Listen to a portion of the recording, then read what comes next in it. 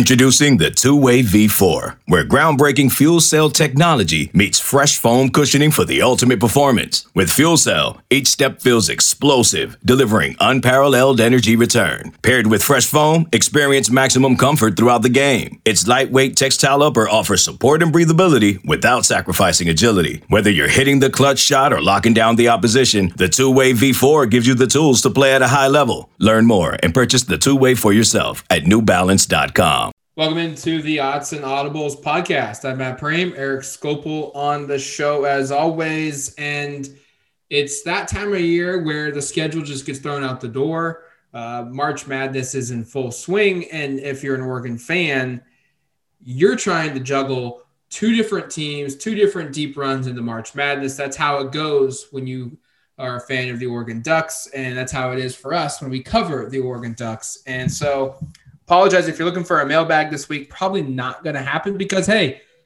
the men and the women's basketball teams keep winning basketball games, and we've got to talk about it. And most recently, the women – I don't know, Eric. I was surprised to find out going into their second-round matchup against three-seeded Georgia, Oregon being the 6th, they were the favored team. And so in the eyes of Vegas – Oregon's 57-50 victory was not an upset, but by the eyes of the seed line, this was a pretty big upset. Yeah, and I'll be straight up. Like I picked Georgia to win this game. We did our predictions going in. Had in the Sweet 16. And Matt got this one right. By the way, we both had the men going to the Sweet 16. I have the men beating USC and going to the Elite Eight, so we'll see who's right there. Matt has them losing this game. So that's kind of a little interesting stuff, but Matt nailed this one. And I was a little more skeptical. And I don't think it's by mistake that the both of us, the reporters that cover the team more closely, are a little bit more skeptical of the team's ability to make a run. We know all the faults because we watch every minute of it. And, obviously I had expected that Georgia's backcourt would be a little bit more of an issue. And it was. That was where this game was pretty close. But I mean, and we can talk more about this throughout the show, because I think that's kind of the I guess the storyline from this game is Oregon's front court. Boy, gosh, they figured something out there. And I think if I would have known going into this tournament that Sedona Prince would be good for 16, 17 points a game, and Niara Sabally would step her game up a little bit, and they'd actually start hitting some three-pointers, I would have probably felt a little differently about my expectations for this tournament. But it's all kind of come together in a surprising way. I mean, and I think part of it was, I know we discussed this at length in the podcast, this was a team that really they slumped it their way. They were slumping down the stretch of the regular season. They were losing games albeit to tournament teams, but I did not see them winning this game, in part because they had played three teams from the Pac-12 that were 3 seeds or better. Georgia was a 3 seed. So you figure Georgia's online, at least with Arizona and UCLA, and they'd played Arizona and UCLA 4 games. 3 of them had been 20-plus point blowouts. One was a close game. And I just kind of thought, well, Georgia's pretty comparable athletically to those two teams. They have backcourts that have given the Ducks difficulty in the past, kind of similar setup. I figured this is going to be very similar to those games, and it wasn't. And a lot of credit to the Ducks for getting this sorted out and for making a run that I don't think a lot of people expected. I mean, going into the season, this is a top 10 ranked team. Sweet 16 would have been right where the expectation was. They'd make it this far. Maybe they'd make it to the Elite Eight. But the way they finished the season, this is certainly a bit of a surprise. And again, a hat tip to Kelly Graves and the players for really getting it figured out and for changing their style to a certain degree on the fly here over the last couple of weeks. Since the loss to Oregon State in the Pac-12 tournament, they are playing a little bit differently, and it's really paying off. This game was one in which Oregon kind of ascended towards the end, and Georgia kind of fell off. The Ducks scored field goals on 5 of their last field goal attempts. 5 of the last 6, sorry. Georgia had they missed all 5 of their last 5 field goal attempts. They made just 1 of 8 down the stretch, and they went the final 2 minutes and 34 seconds without a field goal. It was a game in which Oregon shot 46% from the field. Georgia just 35, just 8% on three-pointers, 1 of 13 on 3. Oregon shot 5 of 12 on three-pointers, 42% there. The one probably thing you're concerned about if you're Oregon is, hey, you had 18 turnovers. And that led to 14 points off turnovers by the Georgia Bulldogs. But there's a reason for the 18 turnovers. You did not have Te-Hina Paopao playing in this game, your true point guard. Taylor Chavez only plays 8 minutes because of her nagging injuries, and you're dealt with some players who are having to play out of position a little bit. But it's also kind of like you just mentioned, Derek, forcing this women's team to probably force feed its two best players in Sabally and Prince being, when healthy, and it looks like she's all the way back now, the best player on Oregon's roster, and she was the best player on the floor. And they combined for 37 points, 14 rebounds. I think they've each had a couple blocks in this game as well. Prince had 4. Prince had 4 herself. They had a couple steals each. I think they combined for 5. Just an utter dominant performance. And while this game was playing out, you and I were talking about it early on, how Oregon was probably struggling a little bit. I don't know if struggling is the right word with Georgia's overall speed, but Oregon's length and their height just disrupted the Bulldogs entirely. They could not handle that. And I think that's going to be the recipe for success moving forward is, can this women's team, can they stay in their defensive positions that they have and heavily lean on the sheer size advantage that they have over most teams?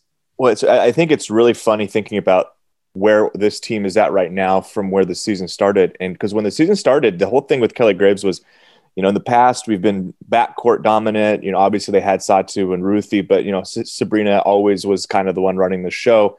And going into this season, it was, we are going to lean on our bigs. Sedona is going to be who we run our offense through. And because of some injuries, and just because of, I think, the difficulty of figuring out the right personnel packages, it never was a thing during the regular season where they really leaned upon Sedona like this. And they didn't really lean upon Sedona and Niara together. And yet those two played 30 minutes together against Georgia on Wednesday. Sedona played 37 minutes.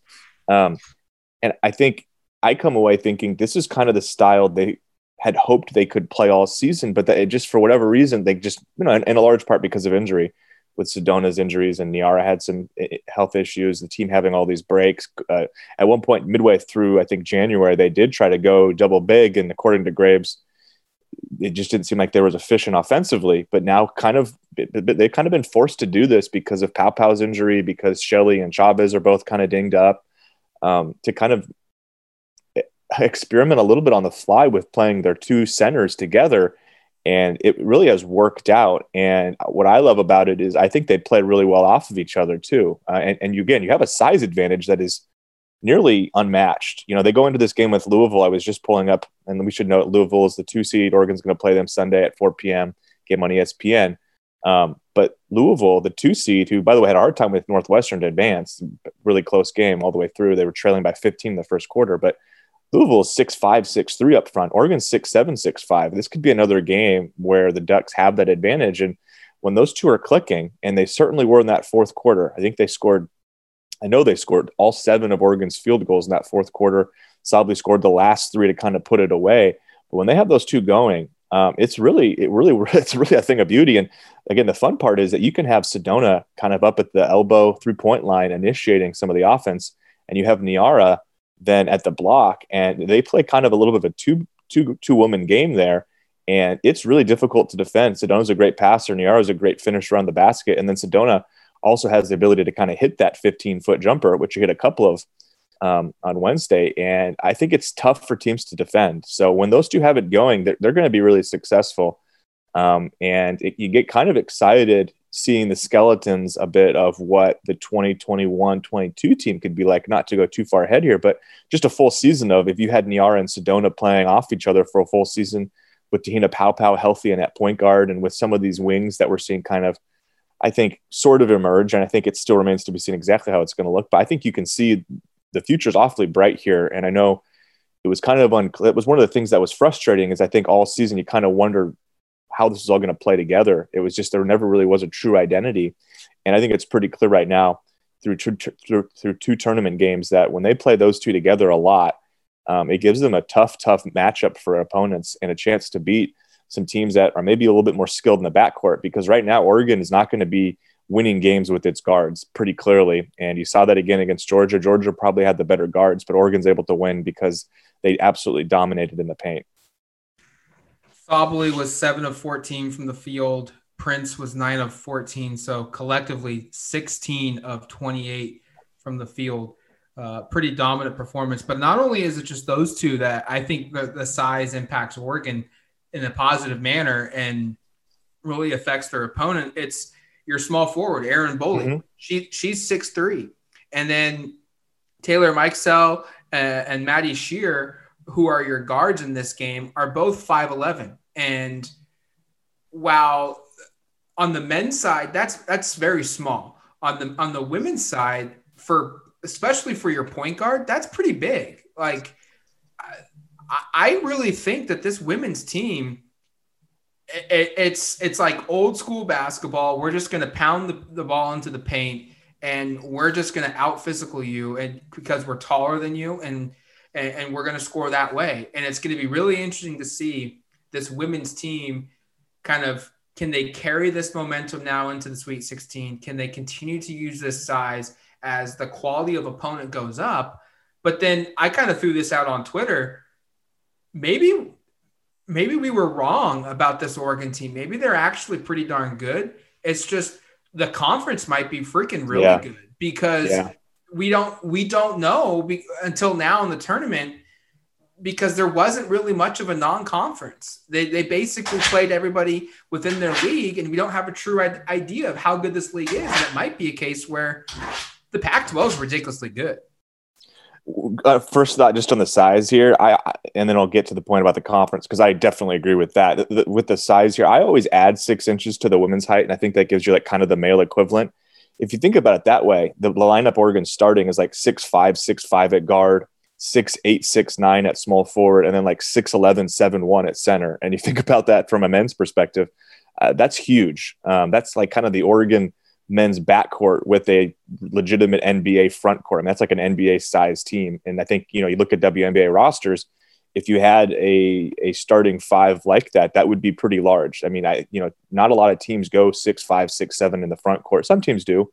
When you have star centers, like a player like Brittany Griner that you build around, there's a couple of others, but like, this is certainly a large starting 5 from a women's perspective. And you're not going to see a lot of teams have the size to match up with it. Just like when Oregon, think about a couple of years ago, the teams that gave them difficulty, Mississippi State and Baylor with their size, with their 6'7", 6'8" players, with the Kalani Browns and Tierra McCowans of the world.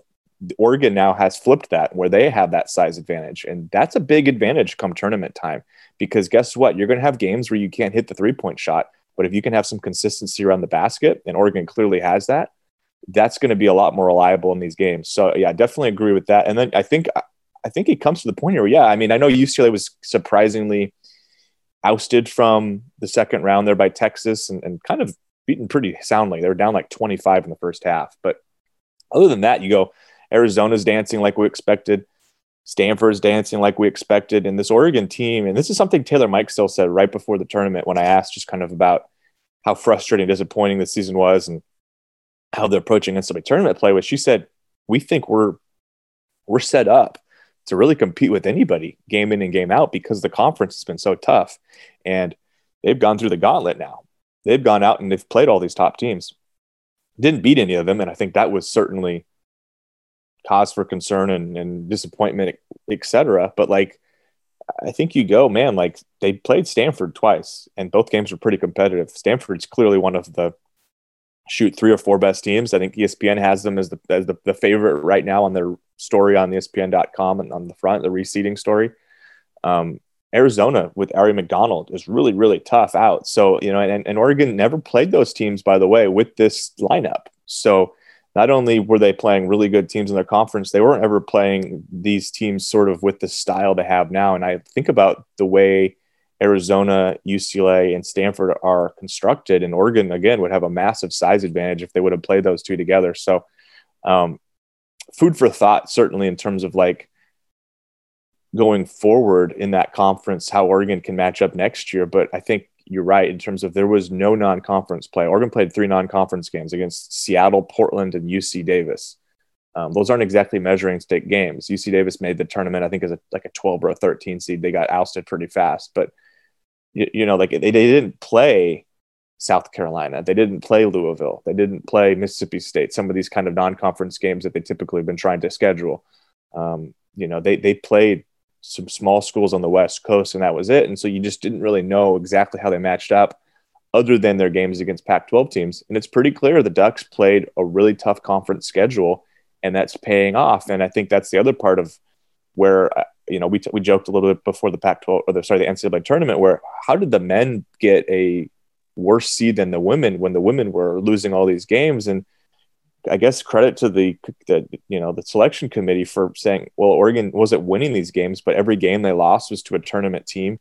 And they played, I think, like the 3rd hardest schedule in the country. And we're still, I believe, 11 or 12 in the net ranking, which is the metric they use for this when they seed teams. So Oregon was kind of this weird paper dragon sort of team where it's like the resume, they don't have all these good wins, but they've played all these good teams. They've been fairly competitive in this conference. And I think that paid dividends, and not only in where they were seeded, but obviously now in getting them prepared for these big, tough games against a team like Georgia, which I really think on paper, I thought was a kind of a tough matchup with the way that they were positioning themselves from in the backcourt, but Oregon clearly found the advantage in the front court.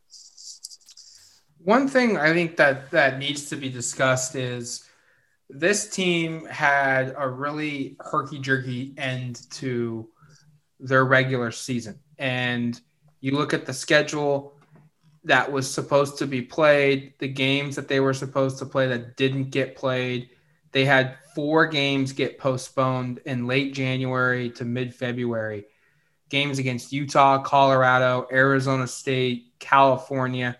I think they were going to try and make up another game, and that got canceled as well. And then they close out the regular season with 4 straight losses. Not 4 straight losses. 4 of the last 5. They lost to Stanford. They lost to UCLA. They beat USC. They lose at home to Oregon State. And then they lose in the Pac-12 tournament opening round game against the Beavers as well, 64-71. And then they have a break. They played March 4th. That was when they last played in the regular season. And then they had what looks like, math is real quick, 18 days between Oregon State and South Dakota. I kind of wonder, does the break help Oregon? Did and then all being back in Eugene and then getting to San Antonio and just practicing and developing chemistry without having to worry about playing games. I think what you originally wonder is a negative has turned into a positive.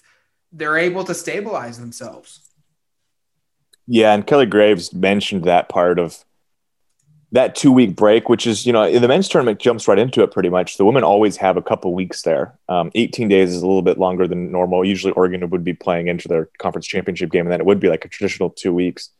But, what he has said in the past and reiterated this last week was that it kind of curbs the momentum for the teams that are hot, and it gives the teams that are not playing very well some time to kind of do some soul searching. And that's clearly what's happened. You look at South Dakota and you look at Georgia, those 2 teams.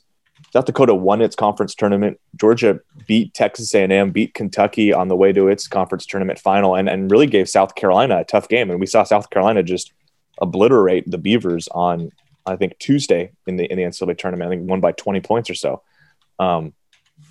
It's pretty clear Oregon has been the flip side of that, right? I mean, these teams that Oregon faced were both hot going into the tournament, winning conference tournaments, playing for conference tournament finals. Oregon was not one of those teams. And clearly they took advantage of that break, and they came into this tournament hot and ready to do some damage. And again, a huge tip of the cap for them for not just conceding this season. It's been a really difficult season for a lot of reasons. And I think we'll get more of the COVID difficulty stuff. The further we get away from the season, we'll probably get some more stories and ideas about just how difficult it was. And, I think the mental health element of what these young women have had to go through, of you're not around your friends or families, you don't have them going to your games, especially think about these freshmen first year away from home, and suddenly they're A lot of them are all the way across the country. I mean, a lot of these players are from Kentucky and New Jersey and Indiana and Illinois, and to have them move that far away from family and expect them to just be comfortable not only being away, but not able to really develop friendships with players outside of the team. And even with the team, and you have all this structure involved. I mean, it's pretty high stress for 3 to 4 months here trying to play a season. So, there's a lot of that part, but for them to buckle down and say, hey, we're not going to just send it in, and we're not going to just say, hey, whatever, enough is enough. The season was tough. Let's get on with it. Let's move on to the off season. And they really, put their foot in the dirt and put their foot in the ground and said, hey, we're going to fight. And they have, and it's paid off. And now we see a team that's playing to the second weekend of the tournament, Sweet 16 matchup with Louisville, an opportunity if they win that game to play Stanford most likely in the Elite Eight. And it's a Stanford team who Oregon has played, should have some confidence going into that game if they were to get by Louisville. And I don't want to bypass the Cardinal altogether because they're the 2 seed for a reason and really talented. But if in fact they can win that game, I think Stanford is a team that might be one of the favorites in the tournament, but it's a team Oregon played basically evenly 2 games this season. They lost one by 6 points, but it was a 2-point game late. And they had another one where they lost literally by 2 points, and they had possessions at the end to try to tie or take the lead. So, I'm not saying they're going to make the Final Four here, but I think if you just now take a look at it from a 2-game perspective, this is a spot we didn't expect them to be in. And I don't expect they're going to win both games and make the Final Four, but it certainly feels much more realistic right now when you're sitting in these shoes than it did a couple weeks ago when you kind of went, gosh, are they even going to get out of this? Are they even going to make the Sweet 16 this year? The door feels like it's now cracked open. A little bit. Yeah. It's not wide open, but it's cracked now. And obviously you have to get past Louisville, but if you do, and you face number 1 seed Stanford, you at least have some confidence that, hey, we can hang with this team. Like they played Stanford January 8th in Santa Cruz, and they lost that game by 7. And then back in mid-February in Eugene, they lost against Stanford by 2. So, while they haven't beaten Stanford, in both games, they had opportunities to win. And quite honestly, I think if I remember correctly, they probably should have won that Stanford game in Eugene. Yeah. That was one that they kind of choked it away a little bit.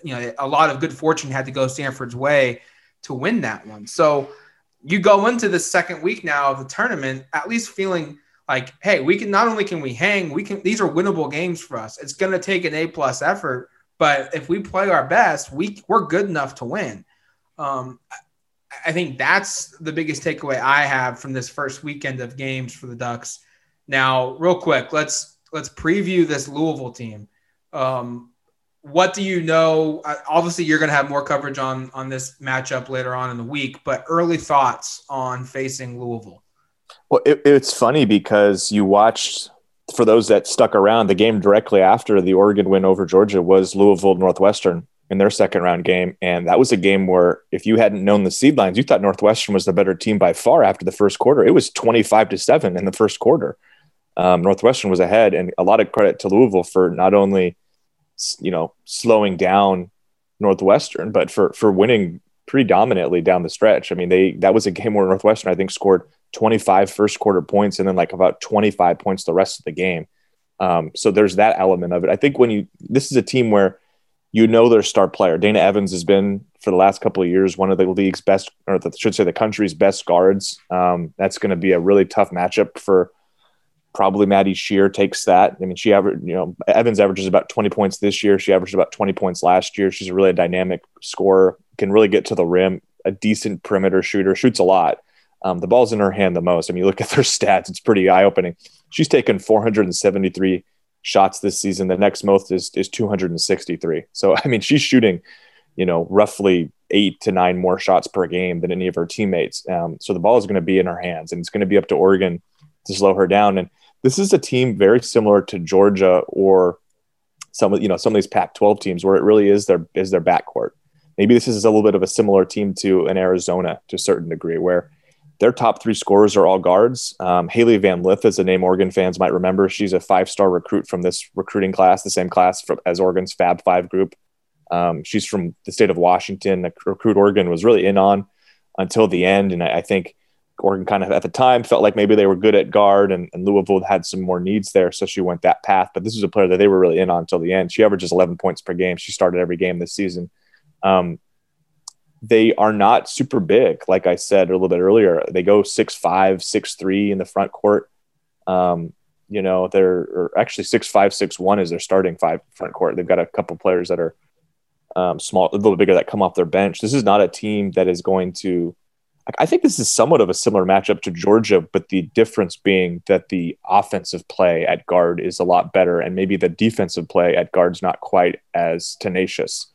I kind of think about Louisville, and again, I'll have to unpack some more. I'm sure we'll talk to Kelly Graves some point this week before the matchup to get kind of his scouting report. But my kind of having watched them play that game and having followed this program and know some of these players is that this is a more talented backcourt offensively from what Oregon just faced in Georgia. But in the front court, they're nowhere near as good. Georgia's leading scorer was their center. Louisville doesn't really go to its bigs. It's almost all of its scoring comes from its perimeter players. And they are not huge. So this is a game where I think once again, it's going to be, can Oregon's guards keep them? Can they play just well enough to keep them in this game? And can Oregon's front court do enough to pull them ahead? I don't know if Louisville has the size and athleticism in its front court to slow down Prince or Sabally, but just as similar, I don't know if Oregon has the depth and athleticism and quickness to stay in front of Dana Evans or Kiana Smith, who's another one of their quick guards, or Haley Van Lith, who I just mentioned, that 5-star freshman.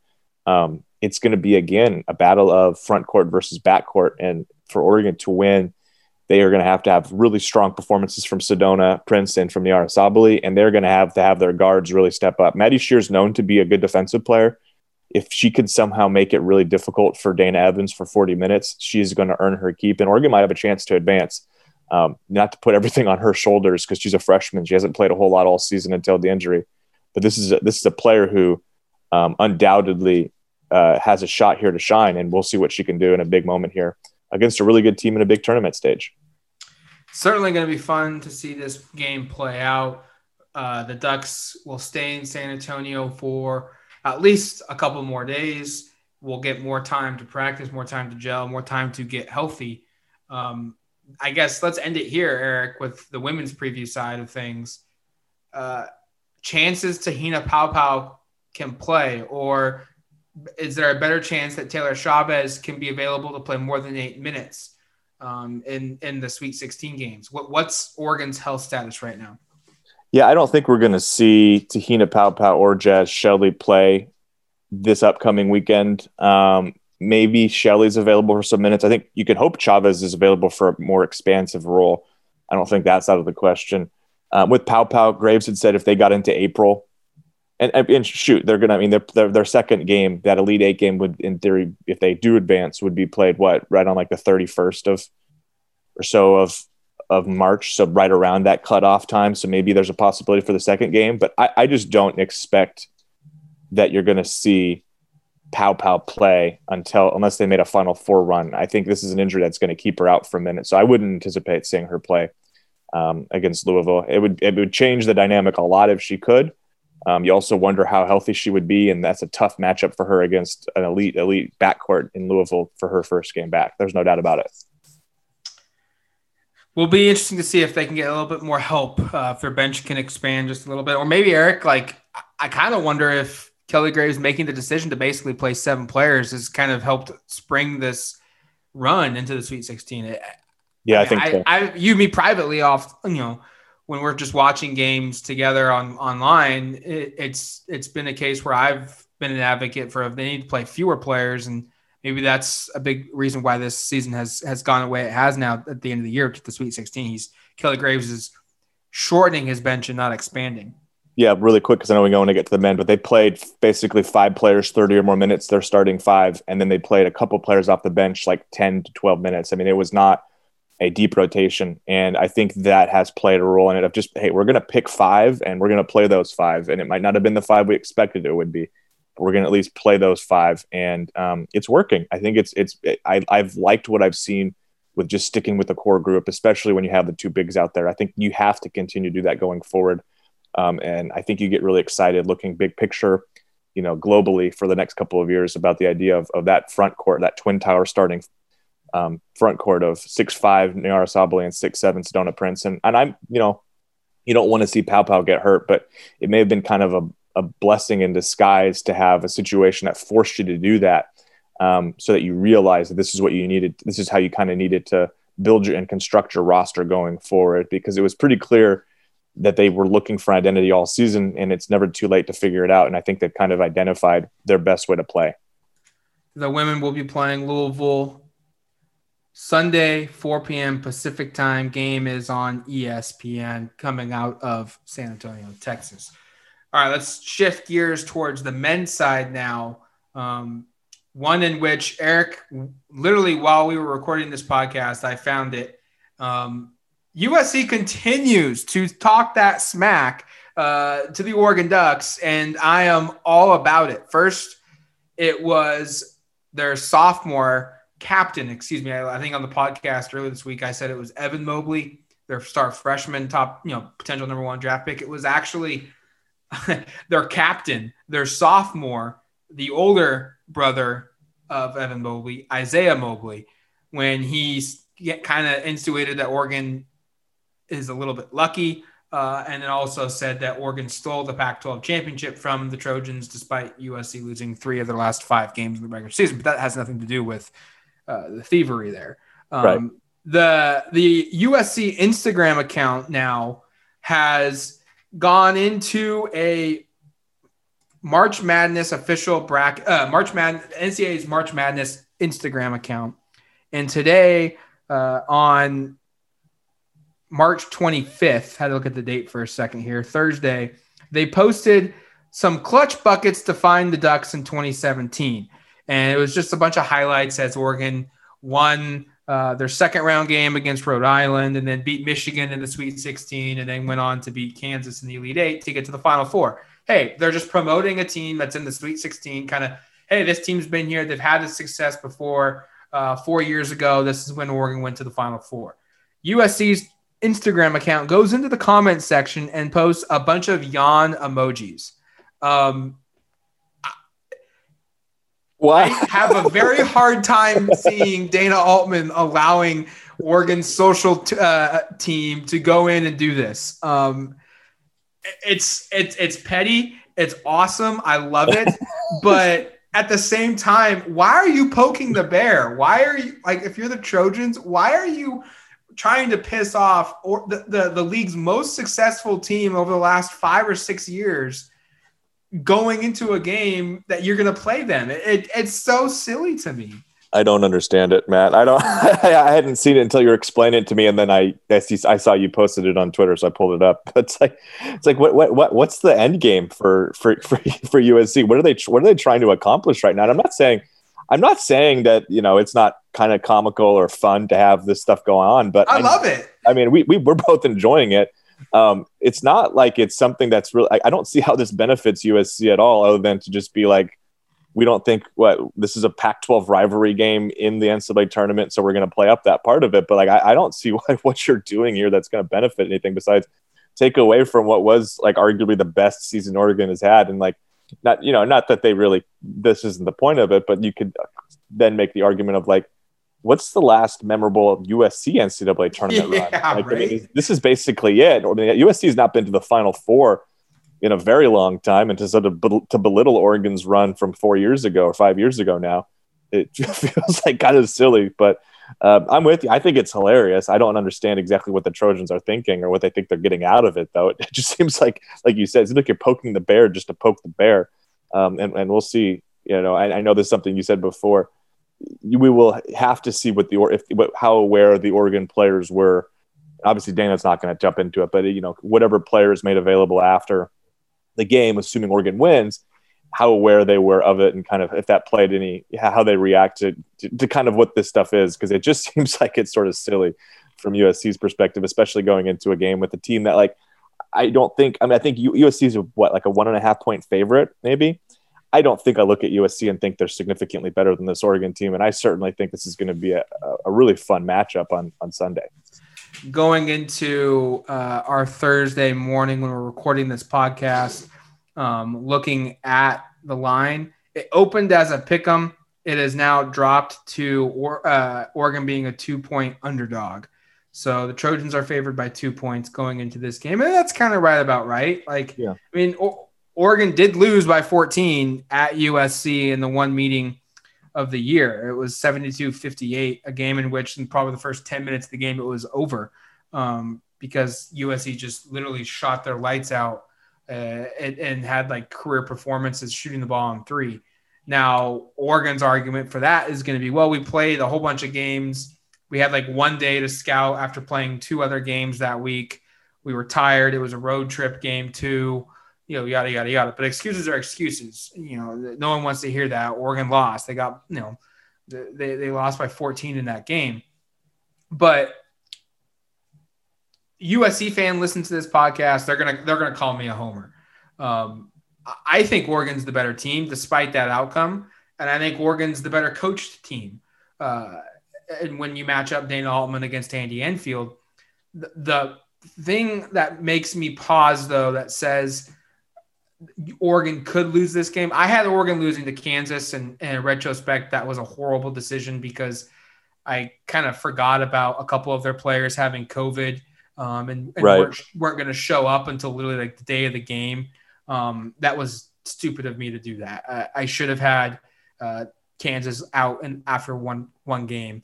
I probably would have picked USC to get to the Sweet 16, and then I probably would have naturally picked. I would pick Oregon over USC in March. I think Oregon wins this game, but what makes me pause though is, I've said it before on the show, teams that will give Oregon trouble are ones that are just as athletic, just as skilled, and are significantly bigger than them, because Oregon is 6'6" across the board, basically.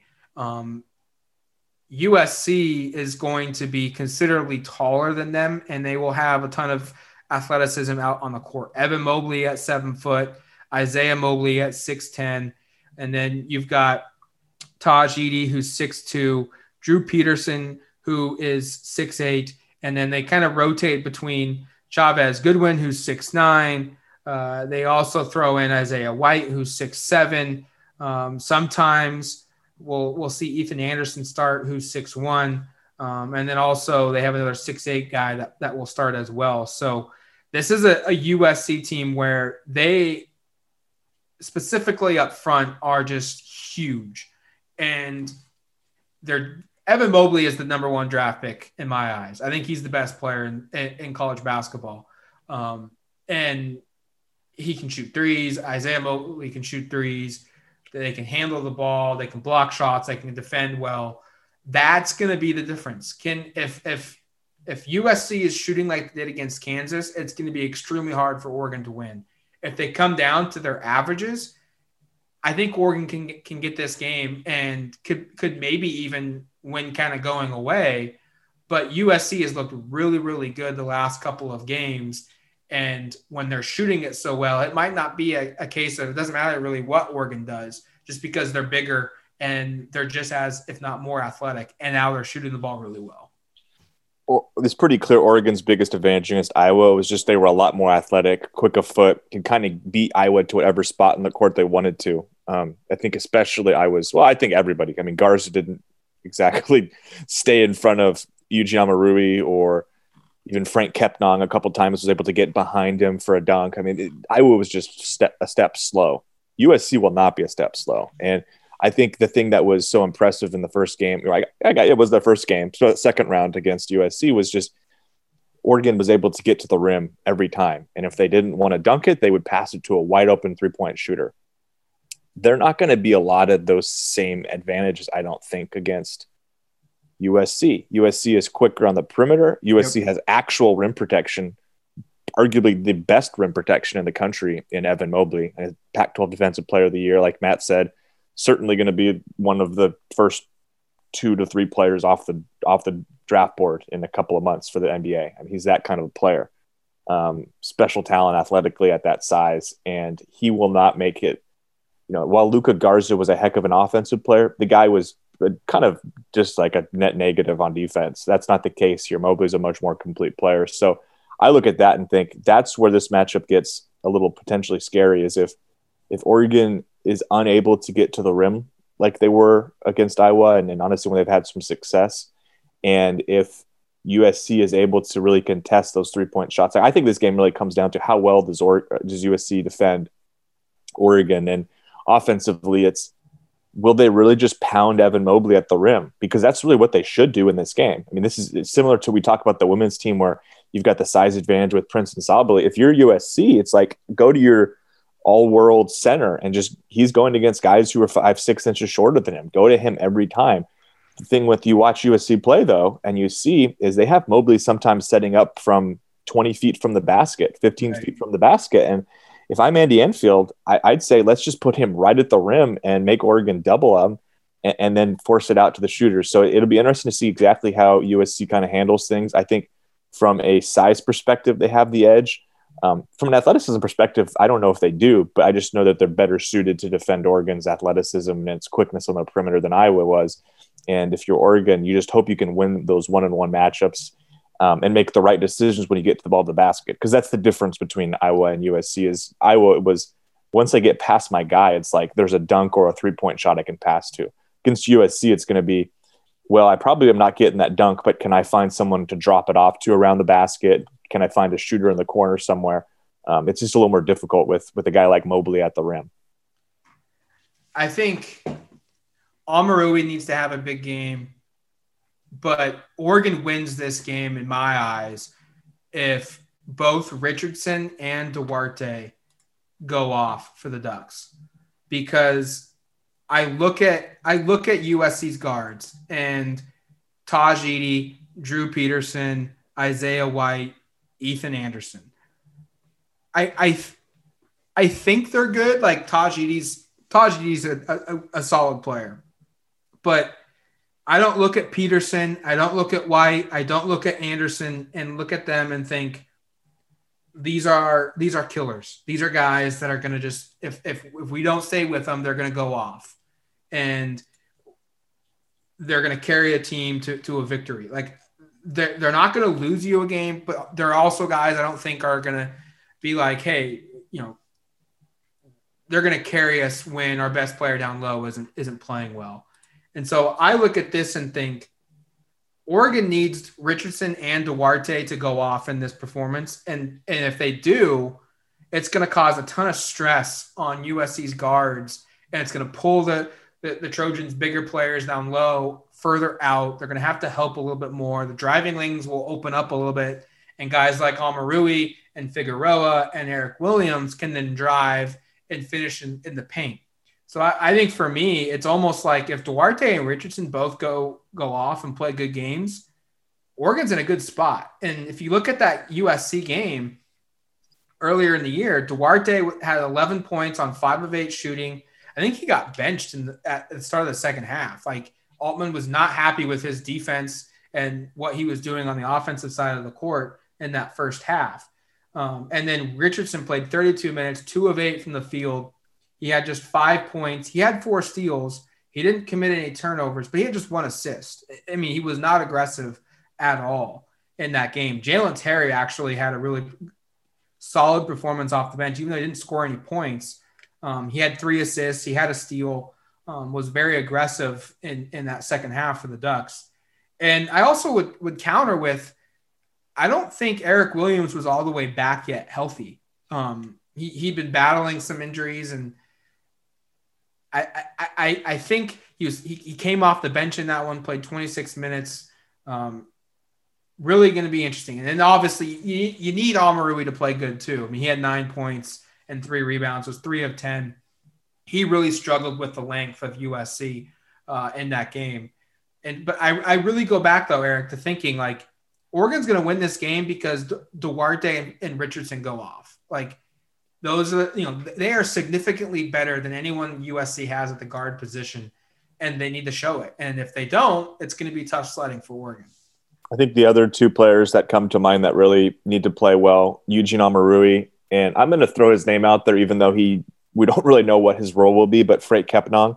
Yeah. Just because I think the size of USC is different than the size of Iowa. And if I'm think, I mean, if you're thinking like of the most disastrous outcome here, it's that USC does what the Oregon women just did to Georgia, and they just pound the ball down low. And in doing that, there would be probably targeting Amarui, who's giving up a lot of size, even though Amarui is a more veteran player, and I think would give Mobley some difficulty with his length and athleticism. I mean, you can't really teach a 5 or 6 inch height difference. I mean, that's kind of just the facts of life.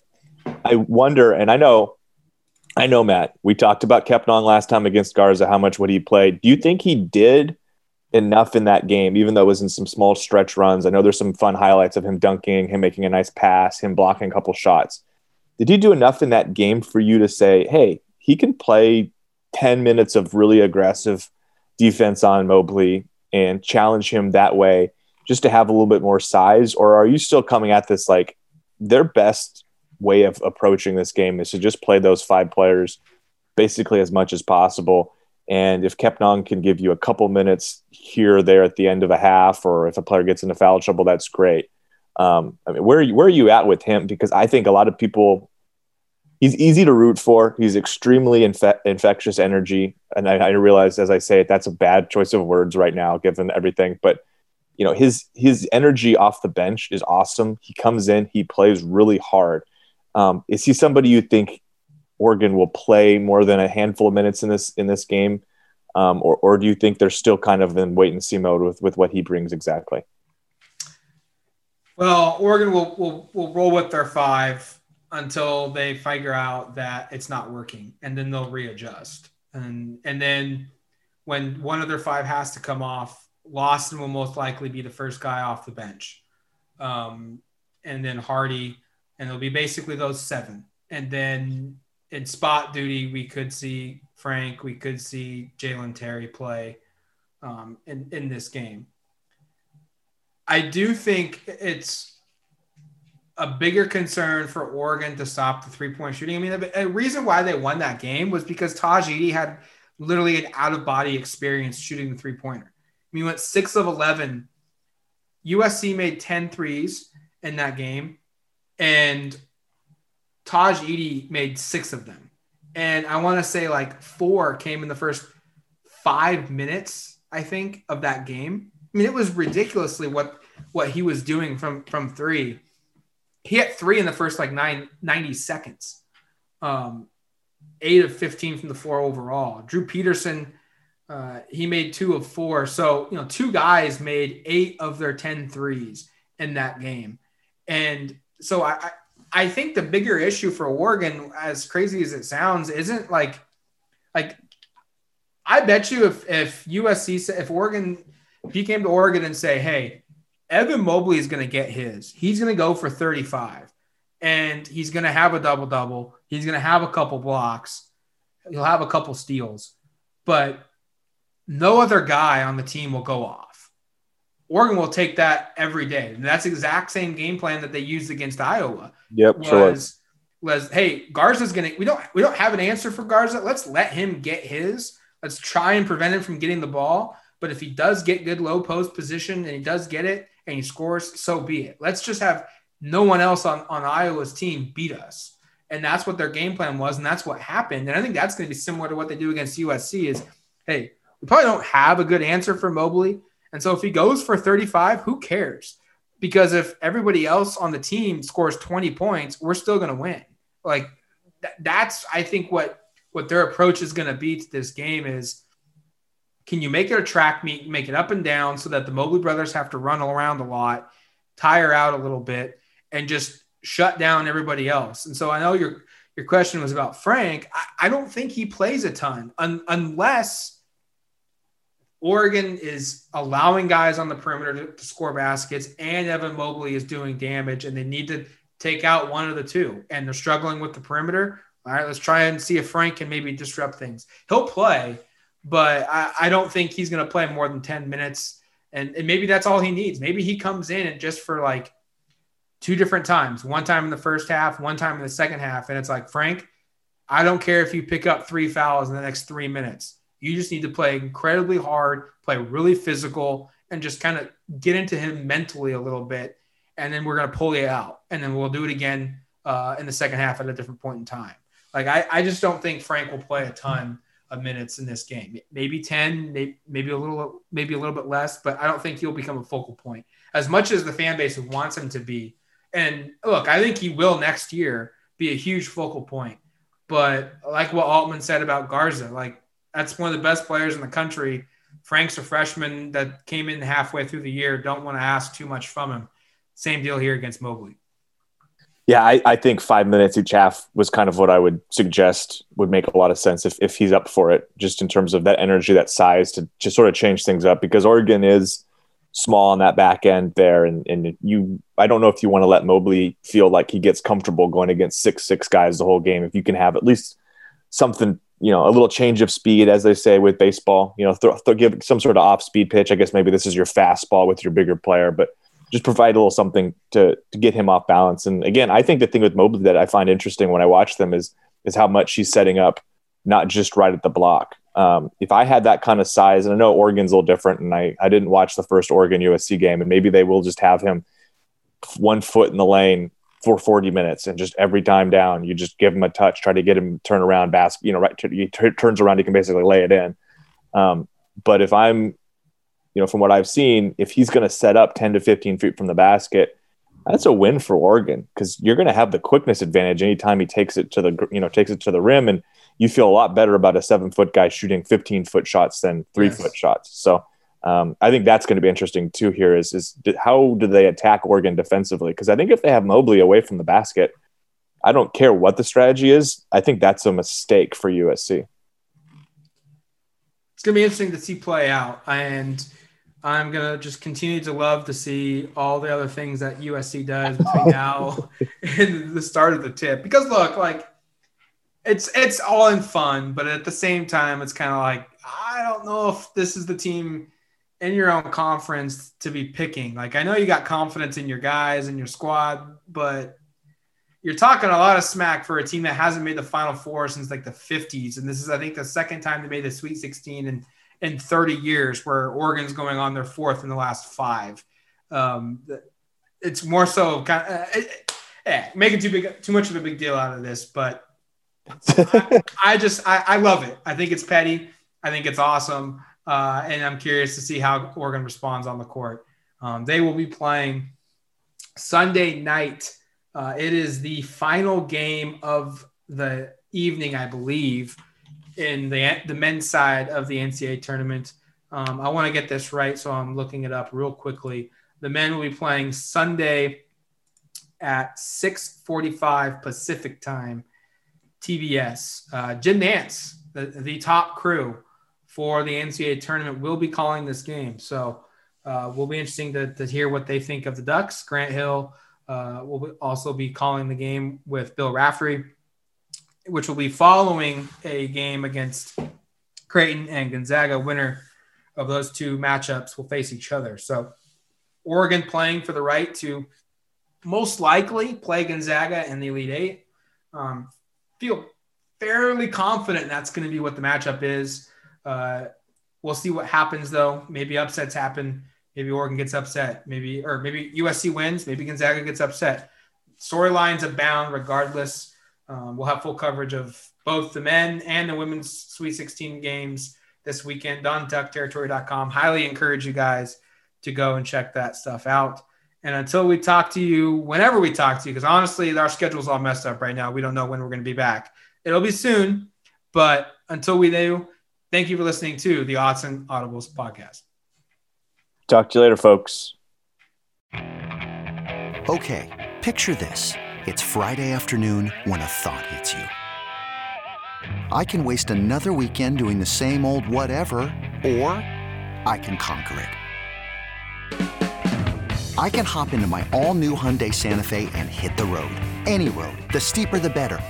Because my all-new Santa Fe is available with H-Track all-wheel drive, so I can hit the trail without a worry in the world. Heck, with 3 rows and best-in-class rear cargo space, I can pack the whole family in with all our gear. We've got available dual wireless charging for our phones, so we'll never lose touch with civilization, and we won't lose touch with the primordial power of Mother Earth. So which is it? Waste the weekend or do something a little more epic and conquer it in the all-new Hyundai Santa Fe. Visit HyundaiUSA.com or call 562-314-4603 for more details. Hyundai, there's joy in every journey.